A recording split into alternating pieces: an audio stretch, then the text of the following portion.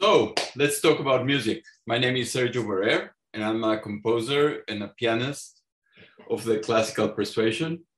And today, my guest is Paul Gibson, another composer that I've known for, I don't know, a few years now, I guess, about 10, 12 years. Sounds about right. Yeah, we both live in Los Angeles. And I was listening to his music recently and I was very impressed. Let me ask you a question, Paul. How did you end up doing this? How did you end up composing? It all goes back to when I first started taking piano lessons. I came across, this was at about the third grade, I guess, or so. And I came across a little book about Schubert. And it was like a child's biography of Schubert. And I was fascinated. And I later came across a slightly older kid's version of a Beethoven biography, which interested me even more. And I began playing the Beethoven records we had in our home more and more. That was kind of my introduction to loving classical music. But the bios of the two composers put in my mind that the most important thing, the key thing about music was the composing of the music, the creating of the music. And I began shortly thereafter during my sessions and the piano lessons to come up with little pieces that were similar to my exercises. Oh. And it was before I realized that printed music paper existed. So I would take little pads of paper and my ruler and draw the 5 lines for the treble staff and the 5 lines for the bass clef staff and write the music from scratch. Wow, that's really cool. When did you figure out that you could get the, paper already printed? Oh my goodness. It was actually several years later. And it was so exciting. I'm still excited to see blank music paper. I couldn't believe it. Yeah. Well, that's a great story. That's a first. Anyway. Anyway, I in this podcast, I like to really focus more on the music than on biographical aspects of my guest. So you sent me some very interesting pieces. I had a hard time deciding which one to use. Let's start with the instrumental piece called Ritual Dances of the Divine Trinity. Yes. Can I ask you why the title? Well, it's probably pretty obvious to those who know Messiaen's music that I was going through a phase of being influenced by Olivier Messiaen. I see. And in his devout mystical Catholicism, and I guess I was inspired to take that approach in my title anyway. I don't think the piece reflects him at all. Right. I agree, but okay. I was just very curious about why the title. So now this is a 7-minute piece. I want to hear the whole thing. It gets a little bit calm towards the end. It has kind of breaks where we could break it, but I'm gonna try and we're gonna listen to it the whole way through, and then we're gonna talk about it. Okay. Okay. I'm gonna share my sound with you. Okay. And then I'm gonna turn it on. By the way, just before we start, all the music that you send me has a sacred kind of a flavor to it, or plain connotation. What is the religious influence in your life? I'm just curious. When I was very young, my family moved to a very tiny village in France. And so my first exposure to live music was all church music, including monks at a nearby monastery, Benedictine monks, who sang Gregorian chant. And I've never been able to let that go completely, even though not everything is chant-based. But that has weighed heavily on your music all the way since then? I believe so, yeah. Okay. Thank you for answering. I was just curious about that. Let me this might take a minute. Here it is.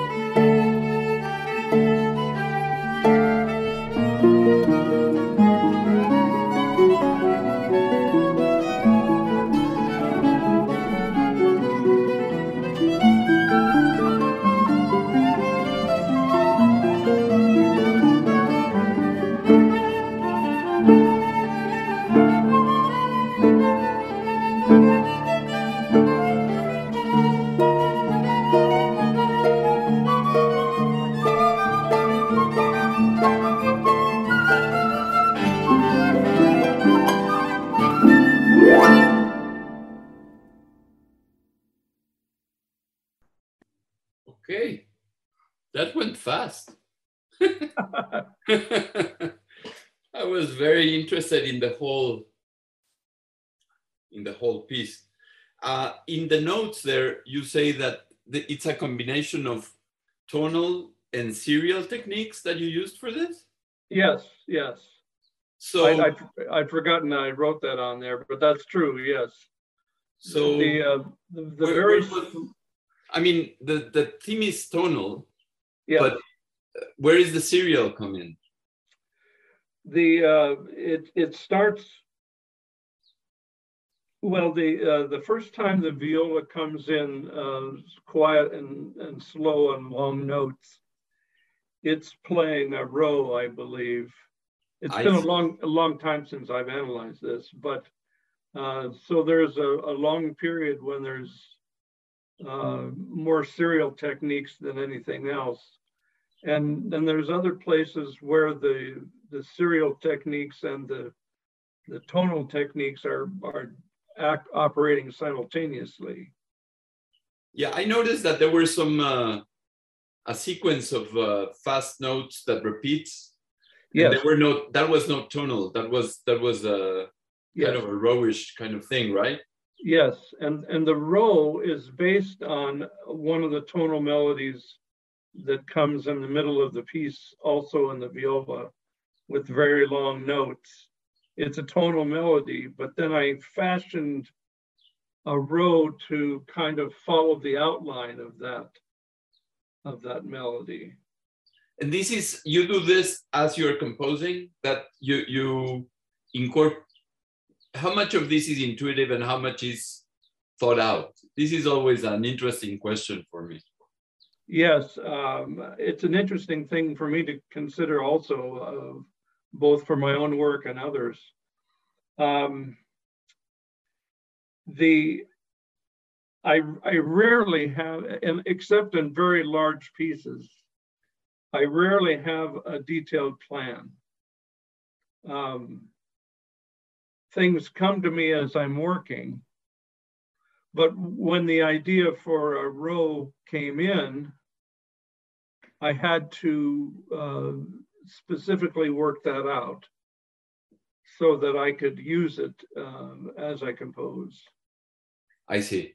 So I would say that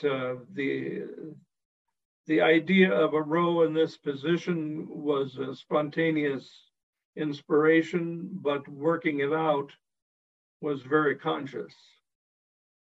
Yeah, it's always a very, for me, it's a very,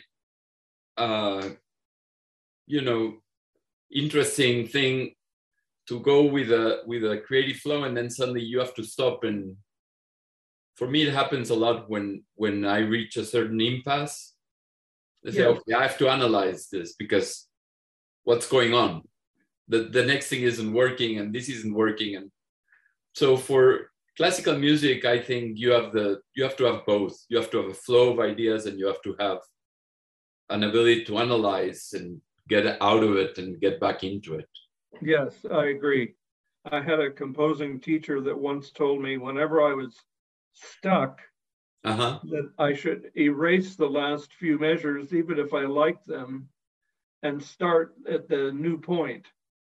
And it sort of changes your brain as looking at it up to that point. I see. That's an interesting idea. I never thought of that. Although I have done it many times. That the great thing about writing with computers is that you just save a version, right? And then suddenly you realize, hey, I think it was going better 3 versions ago after this point. And then you start over from that point. One of the greatest things about technology is that right there. Yeah.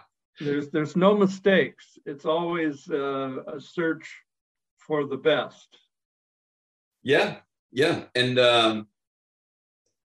I sometimes feel like it's like peeling an onion until you get to the real thing.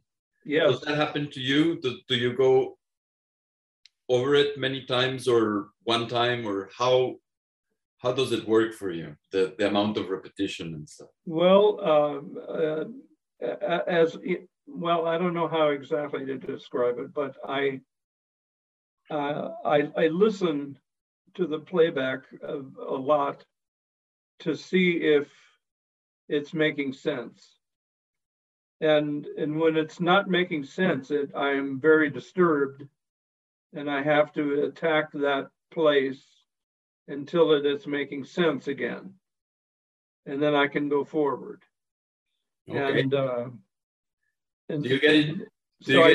I save lots of versions just in case my new solution was not that great of a solution. I can go back. Yeah, I can relate to that very well. Do you get in a foul mood when it's not working out? Yeah, I would say my wife would agree with that. Yeah, mine would too. Sometimes you can see that something's wrong with me for about a few hours, and then suddenly, oh, what a relief, man. I finally figured it out. It's such a wonderful, mysterious process. Isn't it? Yeah. I'm very intrigued. And the other thing that I love about interviewing other composers is I'm always surprised how different everyone is from everyone else. You might think that being a composer is just everybody, you just compose, right? The same thing. No, it's not like that. And one thing I wanted to tell you about your music the first thing that struck me about it, it's that it has an ethereal quality. It really felt ethereal. Like I listened to it and then it kind of vanished. It's not a dramatic, it's ethereal. It moves in a different plane. But that's my perception, and it's not bad or good. It's just how it struck me, very nice because it kind of floats, it's floats. Doesn't grab you, doesn't want to do anything to me, just floats through me. And then it's not that kind of it's kind of it's kind of French. I don't know. Yeah, I wonder, maybe. I don't know, but it's very nice. Let's do some of I want to do the children choir because that's the one that really kind of floated through me, and I'm gonna have to share the screen again. This is Dona Nobis Pacem. Yes. Okay, written for the Los Angeles Children Choir, right? That's right. Okay, it's soprano alto choir. Yes. Okay, here it goes.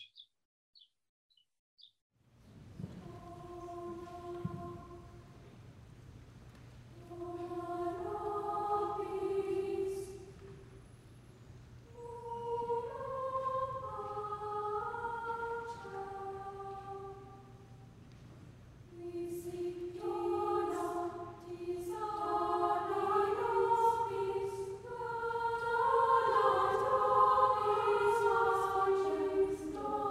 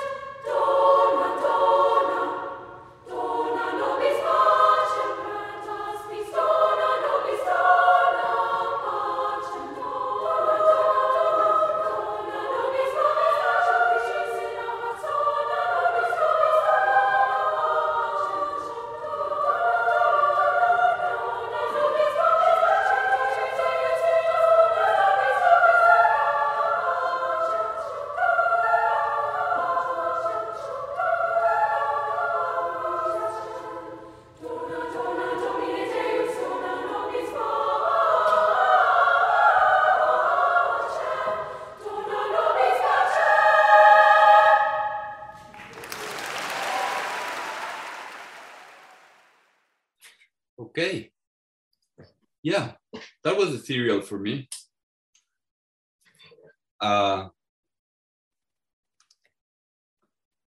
What can you tell us something about the piece?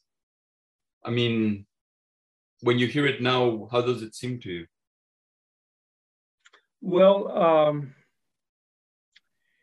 it kind of sticks out in my repertoire, and I'm very proud of it.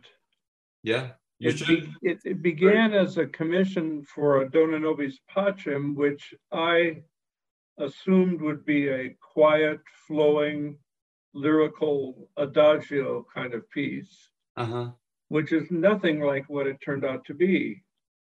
And the conductor shared my feeling. she didn't think it would turn out like this either, and it was very difficult to learn because of the very quick canonic writing. The kids had to be extremely disciplined in order to stay on their own part and not jump to the second or third part. And apparently, they asked me to come visit to talk about it. And I talked about, one of the things I mentioned was that peace is extremely difficult to achieve, and that some of that is reflected in the difficulty of achieving the peace in performance. And somehow that lit a fire under them, and they became extra determined, and then they were able to pull off this kind of performance all over the place. They did it in China and in Italy, and I think in Britain. And it became kind of a signature work of them because it was so virtuosic, but also had such a strong message. Yeah, no, the lyrics, all the text, where did it come from, if I may ask? Well, our original idea was to ask the kids to tell us what they thought peace was about. But that was it didn't work. It was too vague of an instruction, and we didn't get much back on that. So what I did was I wrote my own text as if I was going through a bunch of phrases that children would have written about peace. They're wondering if it's coming and what the peace would be about and what it would be for. And so it was a series of phrases like that I had to create myself. I see. Yeah, the lyrics go very well with it now. But I was wondering what was the origin of it, and you pulled them out. But I understand how that goes, because I was trying to find. I was asked to write a music and kind of a note to music, something, and I couldn't find anything that really translated what I felt. And I said, okay, I'm gonna have to put it myself. And that was that. You get in that position, and there's no way out except doing it yourself. And even if you don't want to, you still have to. Yeah, but this worked very well. I said, where did you get these texts? It's just right for this thing, Well, it came first, and actually, it kind of came together. I guess that's why it's so suitable for each other. That fast syncopated rhythm came to me while I was walking our dogs in where I used to live by a park, and it was very insistent. And I thought, well, this is not helpful. this has nothing to do with the piece I wanted to write, but it was very insistent. And I finally decided to try to work with it a little bit and see what could be done. And I wrote the conductor and asked her, could they do a canon this close and this fast? And she answered tentatively yes, but she didn't think I meant all the time. I think she just thought I meant for a measure or two. That's funny. Yeah, but they did a marvelous job. And it's incredible, yes. It's incredible. And talking about peace with the children's voice gives it a different meaning. You know, when you have adults singing about peace is one thing. When you have children doing this, it gives it a totally different flavor, a totally different, message. The message changes, the whole feel of it. I agree completely. No, it works marvelously. It's quite a piece. I was really impressed by and even though it goes fast, it ends up being an ethereal fast. You know, it's like, still it's light. It's fast, but it's light. It's at that level with the voices of the children and with them being so rhythmically right and so on the ball on this. It really is. I mean, they must have worked on it. I mean. Oh, yeah, I can't imagine. I could never have trained anybody to do that. Yeah. But thank God that we're not the conductors, right? Yes. Yeah. Sometimes I get funny looks from people when I write. I remember I was in Bratislava recording my second piano concerto, and suddenly the conductor turns to me. I had written some arpeggiated passage, 3 bars for the violins, and he turns to me and says, "Hey, do you know what you wrote here?" I said, "Well, an arpeggio for violins, you know." Says, "Yeah, well, we're going to have 5 minutes of practice for this, and then we'll continue the recording." Oh.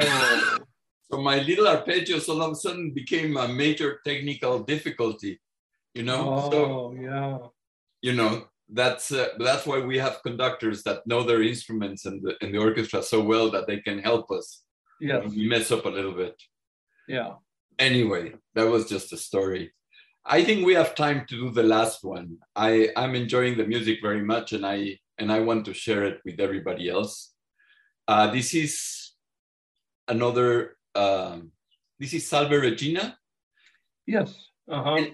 And you had an interesting note here that I noticed about. This is based on already plain chants that you. Yes. Where do you hear this? Where did you get the original material?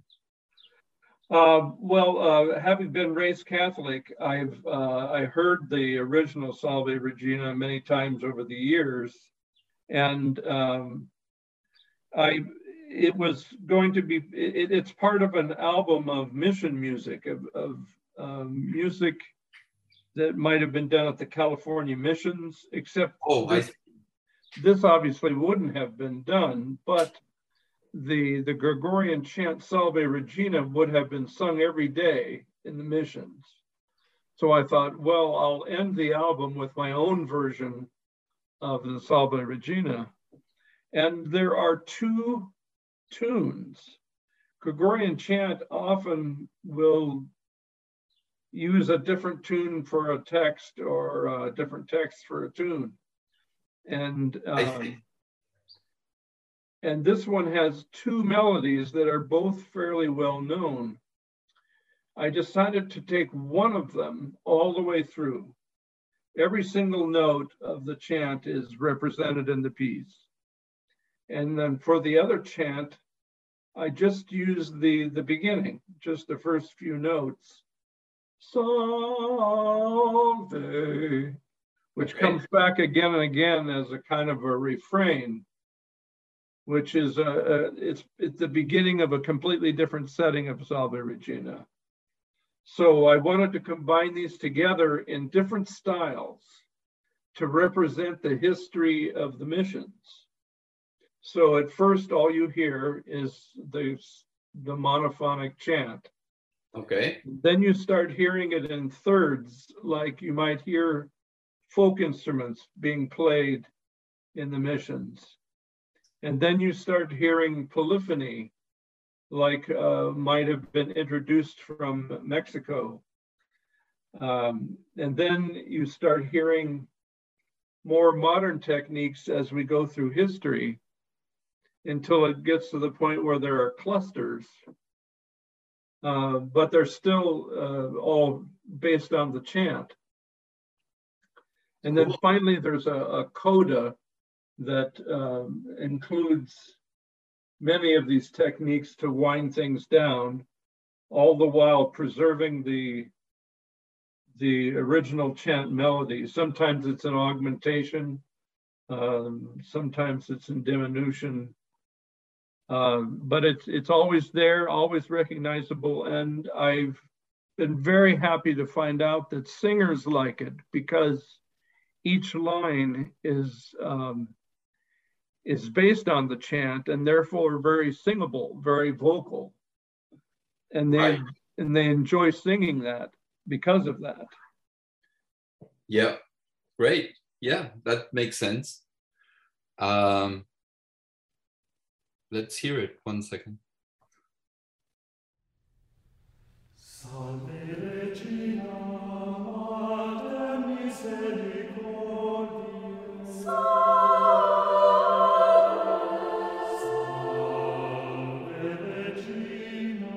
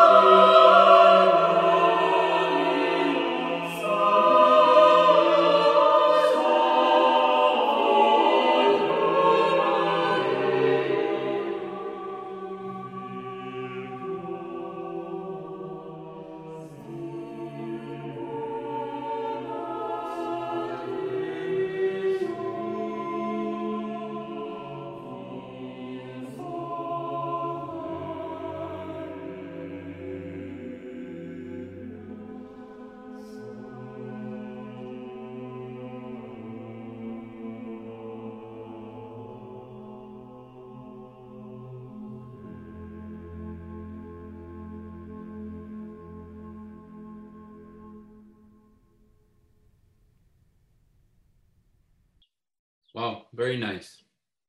I could see the clusters at the end. Yeah. I could see that. Yeah, you know, it's 4 lines, so you can get as clustery as can get with four, you know. Yes. But you know, you I was yesterday at the gala of the LA Master Chorale, and you had Whitaker with the 12 tone cluster. You know, that's a different kind of cluster, but I could see it here definitely. And another thing that the music has, it's always interesting. I think that's very important to me. I don't like to repeat too much. Sometimes I get in trouble with the conductors because it's all through composed. I said, yeah, I wanted to keep composing the thing. I didn't want to repeat 3 times the same thing, right? And I can see that you don't like to repeat too much either, huh?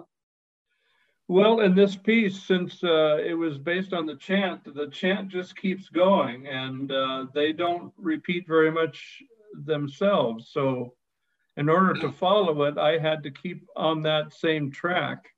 The only thing that repeats is that little beginning of the second chant, which is kind of a unifying feature. But most of it, yeah, there's nothing that totally repeats all the way through, right? Right. I didn't see anything repeating. You know, I might see, you know, a second version of something that I heard, but it's a second version of it. Yeah. It's not the original, you know, it's not like we're going and we repeat and repeat. So you know, some people want it to be repeated, but I like it like this. It keeps my interest all the way through, you know. Yes, thank you. And that's a good thing for me. It's to be interested and engage with the music all the time. It's a nice thing.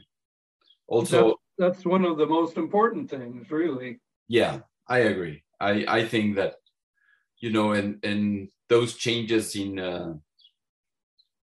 it's not changing rhythm, but in how can I put it, like, so that you arrive at a change in pace, probably. Well, rhythm, but not you know, rhythm as in pace. The changes in pace and the sudden slowing down and speeding up and slowing down, and it's all very effective. It works very nicely. Anyway, I kind of like your music. So. Thank you, Sergio. I appreciate that. And I'm glad that you were able to make this to come and be, I guess, at my podcast. And is there anything else you'd like to say before we say goodbye? Well, I want to thank you for inviting me and giving me this opportunity. I really appreciate it. I'm anxious to hear the final edited product very soon. Yeah, but there's not a lot of editing needed here, to tell you the truth. Oh, okay, that's great. It's going to be pretty much like this. Maybe I'll remove a little comment here or there, technical things, but great. That's fantastic. Yeah, and I'm looking forward to sharing it with as many people as will listen. Great. Yeah, I think I want to thank you very much again, and that's all, folks.